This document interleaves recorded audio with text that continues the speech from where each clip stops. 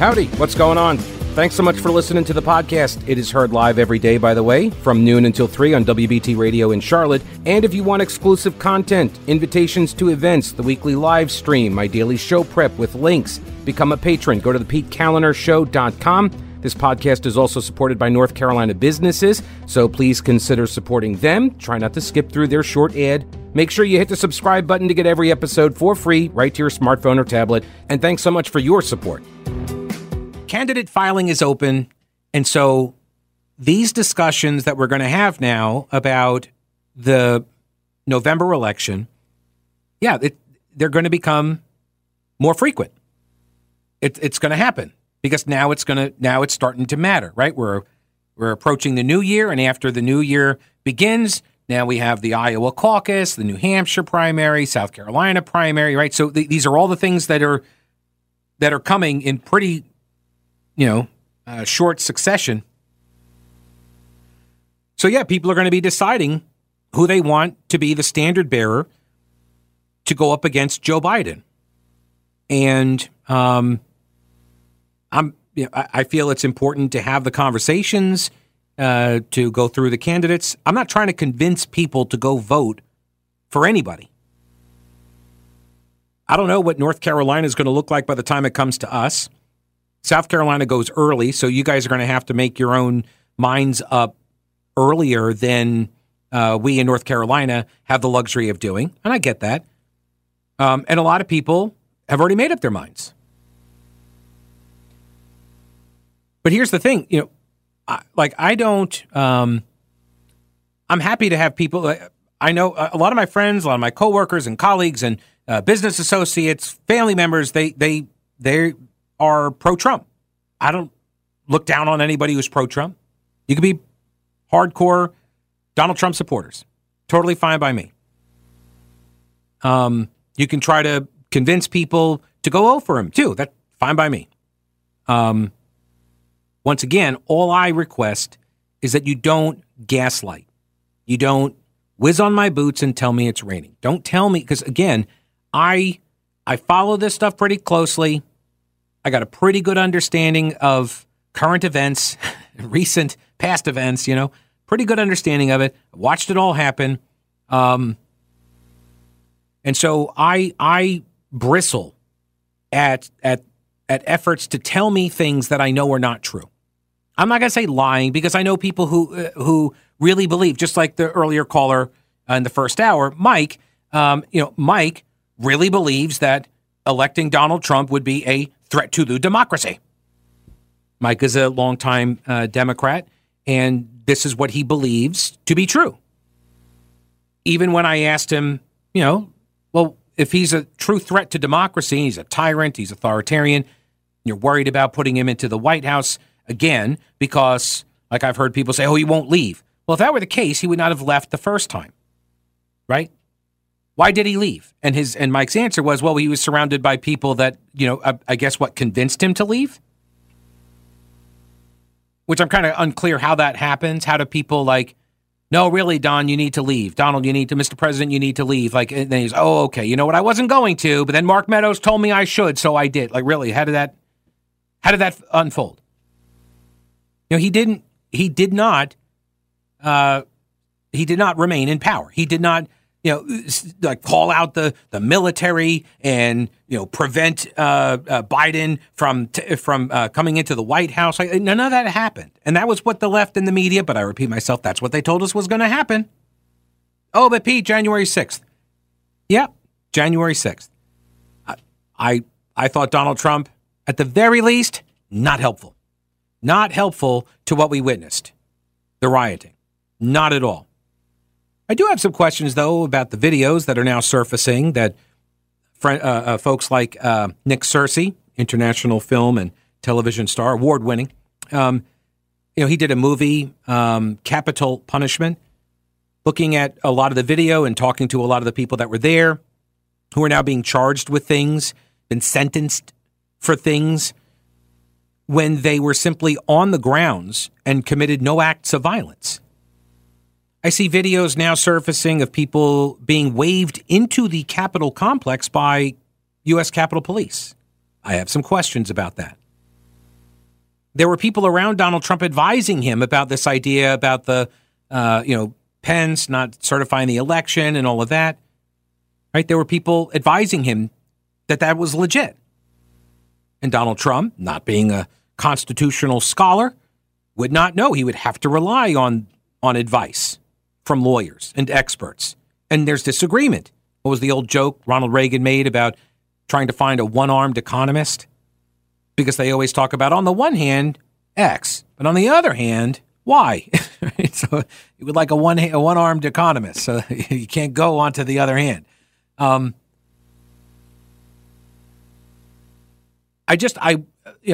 grow weary of the attacks that Trump is a tyrant when I lived through, I reported on Trump's governing when he was president. And if he didn't do the most egregious tyrannical things during COVID that we saw governors do, right? Donald Trump could have reached for way more power.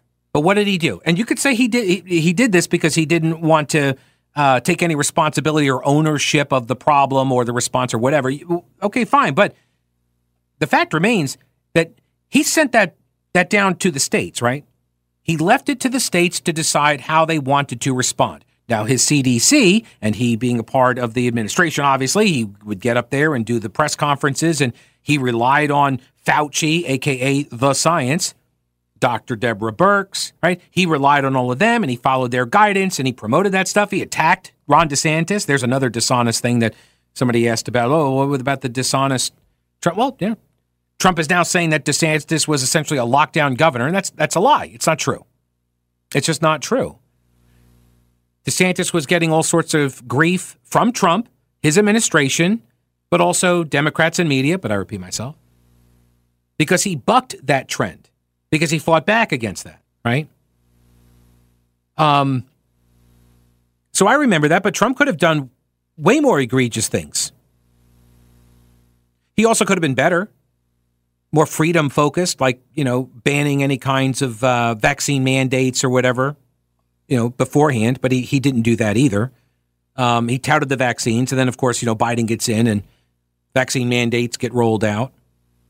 So, I mean, people are complex, right? There are black, there are white, there are grays. There are all these different shades to people. So when they say, "Oh, he's a tyrant, authoritarian, whatever," it's like he did not act outside of the bounds of the law while president, despite the impeachment or impeachments. Right? He should not have been impeached. That was a complete garbage charge with the Ukraine phone call. I said it then. I continue to maintain it now. That's international diplomacy. Oh, you want a meeting? Hey, do me a favor. Look into this corruption. Find out what was actually going on over there. Where do we stand on this? Biden did the same thing, right? Biden went over to the Ukraine and told them, hey, what about this corruption? Didn't he? Right? He bragged about it. Anyway, speaking of Biden, a group of White House interns has joined the growing list of administration officials, which I quibble with the word officials. You're an intern, okay? Please. You're not an official. But the interns now have joined a growing list of administration officials applying internal pressure to President Joe Biden to call for a permanent ceasefire between Israel and Hamas, sending him a letter late yesterday that accuses Biden of having ignored the pleas of the American people. The letter, first shared with NBC News and addressed to Joe Biden and Vice President Kamala Harris. Kamala. I don't want to get attacked by Gavin Newsom. You call her Kamala or Kamala. I need to find out. I forget. It's one of those things. You ever write the word out, any word, you write a word out and you look at it and you're like, that doesn't look right. No, that's right. No, that doesn't look right. Is it potato with an E? Potato? No, that doesn't look right. No, it is right. And you look for the little red squiggle line to see if the autocorrect tells you that it's wrong or right. That's what I'm like with Kamala Harris. Whenever I say the name, I think, oh, I've said it wrong. Wait, did I say it wrong? No, that's right. And then I doubt myself.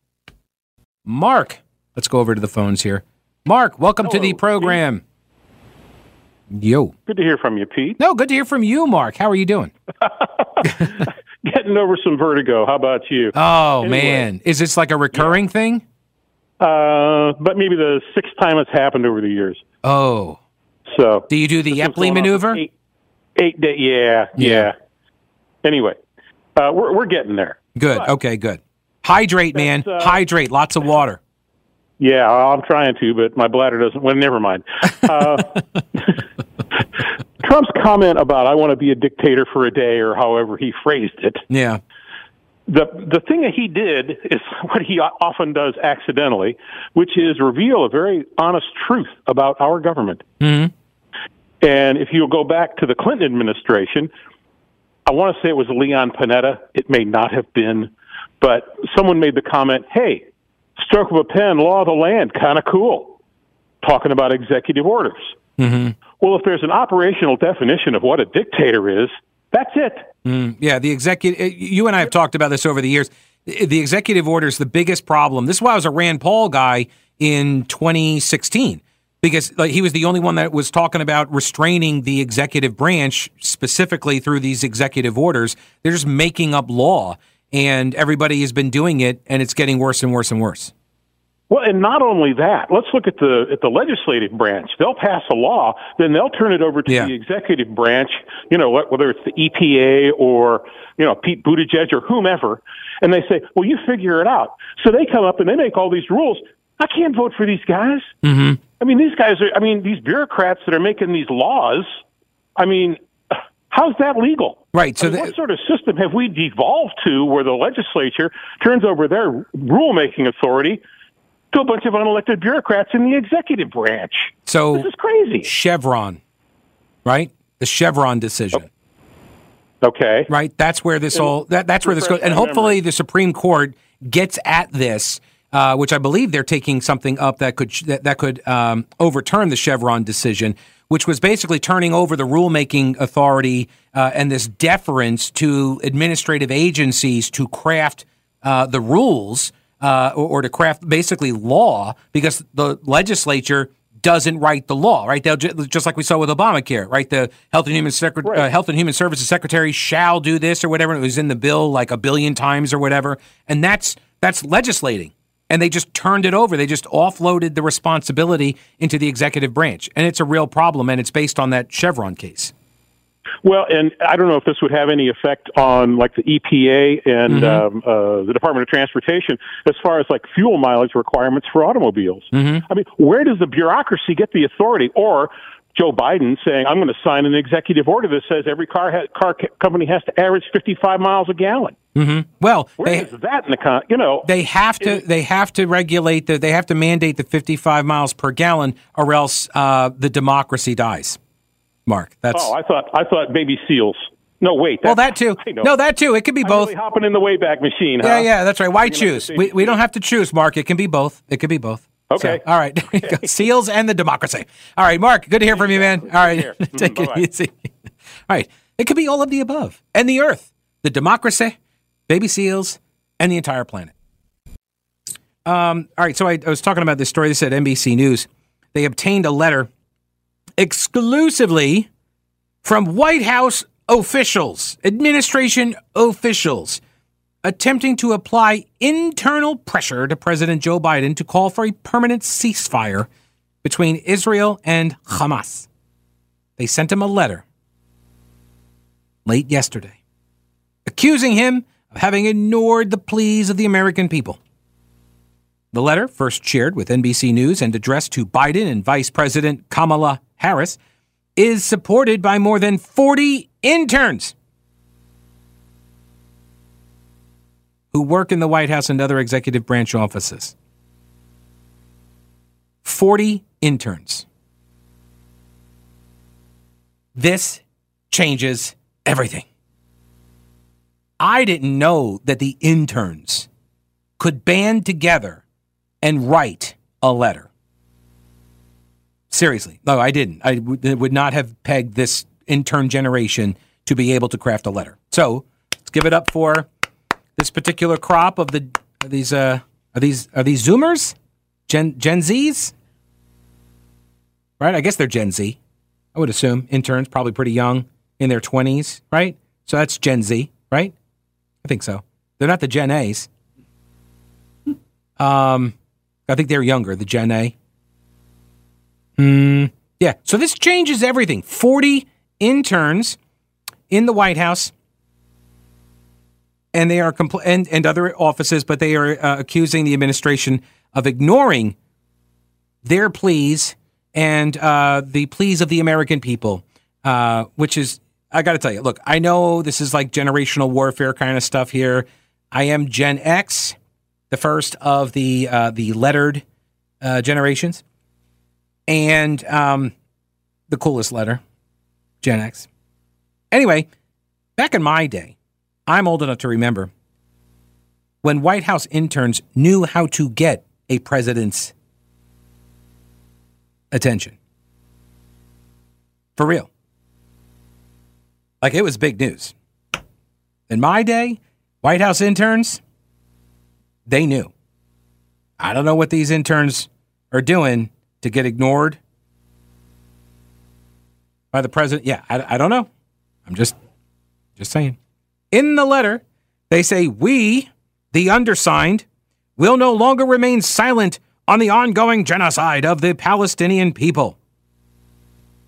The writers, like those at other agencies who have sent similar missives in recent weeks, declined to sign their... Really? Okay, hang on a second. You cannot call yourselves the undersigned when you don't sign.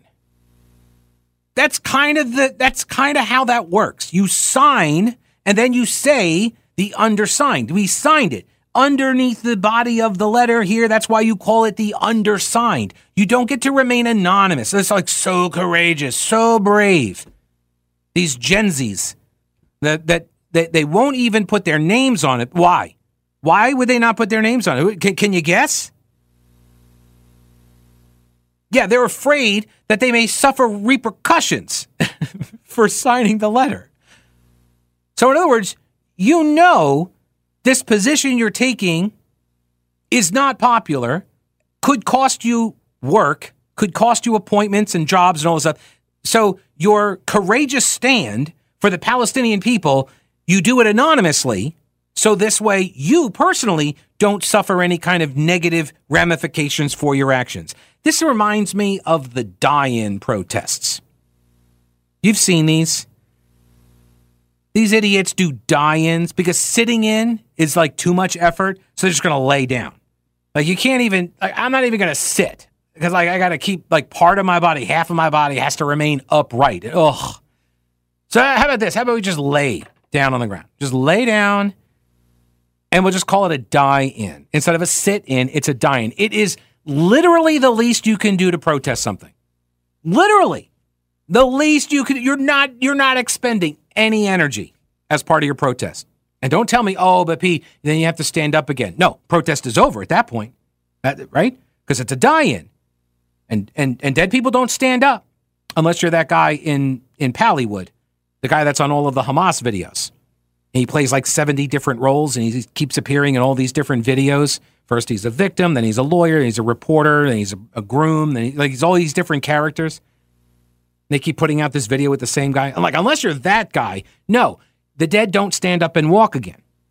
So, well, yes, of course, except for the zombie shows. But aside from that, you're doing a die-in, you're laying down on the ground, the protest ends as soon as you stand up. It is literally the least amount of effort you can expend to protest something. Even people sitting at home typing something on Twitter are expending more energy to protest. Even they are doing more than you are. Last month, more than 500 political appointees sent Biden a similar letter. They also declined to make their names public. In the 3 weeks since then, Israel paused its offensive to allow for exchanges of prisoners and some of the hostages taken by Hamas, and then relaunched its assaults when talks over further releases broke down. Biden on Tuesday blamed Hamas for the end of the temporary ceasefire, pointing to the group's refusal to release young women that it is holding. Oh, and also NBC doesn't mention this, but also Hamas violated the ceasefire, right? A couple of their guys went and murdered a bunch of Jews at a bus stop. They started throwing a whole bunch more rockets into Israel. So aside from violating the ceasefire, Israel then, relaunched its assaults because Hamas also isn't going to turn over some of the women. And the Biden administration speculated that the reason why was because they didn't want the women coming out and talking about all of the abuses that they've been suffering. Oh, by the way, here's a tidbit. Apparently Hamas drugged the hostages just before releasing them. So this way they would be docile and compliant and appear to be kind of happy, quote unquote, which of course then the Hamas apologists or Hamasalists, we can shorten this. We can hybrid this word. I'm going to work on it. Hamas apology.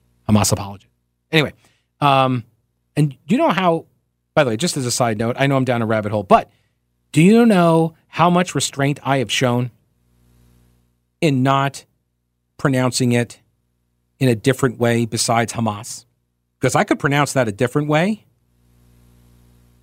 and I'd be walking up along the line of the FCC violations. I'm just saying, I think I have shown incredible restraint over the last 7 weeks. All right, do the current world events have you wondering whether we are teetering on the edge of catastrophe? Are you concerned it's going to reach our shores? Okay, so what are you doing about your concerns? Let me help. Carolina Readiness Supply at carolinareadiness.com. Whether you're looking to expand your emergency preparedness supplies or you have no idea where to even begin, Carolina Readiness Supply can help you. Food, water purifiers, tools, first aid kits, instructional materials, camping and hiking supplies even, because being prepared is just smart. Carolina Readiness Supply has 2,000 square feet of supplies and educational materials that you'll need for any kind of emergency. In Waynesville and always at carolinareadiness.com, veteran-owned Carolina Readiness Supply. Will you be ready when the lights go out? The current White House interns would get more of the attention from the president if they were children. The current guy is less about the cigars and more about the sniffing, says Russ on Twitter. Yes, thank you. And Jan asked, did you just make a Monica Lewinsky joke? Well, there goes my desire for an afternoon cigar. See, you're welcome. I care about your health. Sherry says, why are so many doofus people... Well, you just answered your question right there. Why are so many doofus people asking for Dementia Joe to call for a ceasefire between Israel and Hamas? It's not our war, so even if he did ask for one, wouldn't Israel and or Hamas just tell him to shove it? I guess I just don't understand why they keep harping on it. Maybe they think the U.S. shouldn't support them with money, which I agree with, but that seems like the only thing he could do, or am I wrong? No, I mean, that's it. They want... The demand for a ceasefire is, maybe you've seen this term, the bear hug, like the hug of the allies, like, oh, you're my friend, let's hug it out. And then it's like, oh, it's more than a hug. Like, oh my gosh, you're crushing me, And that's what they want Biden to do to Israel, to just keep squeezing and squeezing and crushing in order to stop them from acting. That's why they're applying this pressure. John says, I don't believe the president and vice president can be from the same state. Remember, Dick Cheney moved to Texas from Texas to Wyoming like a month before he self-picked himself to be Bush's vice president. Right,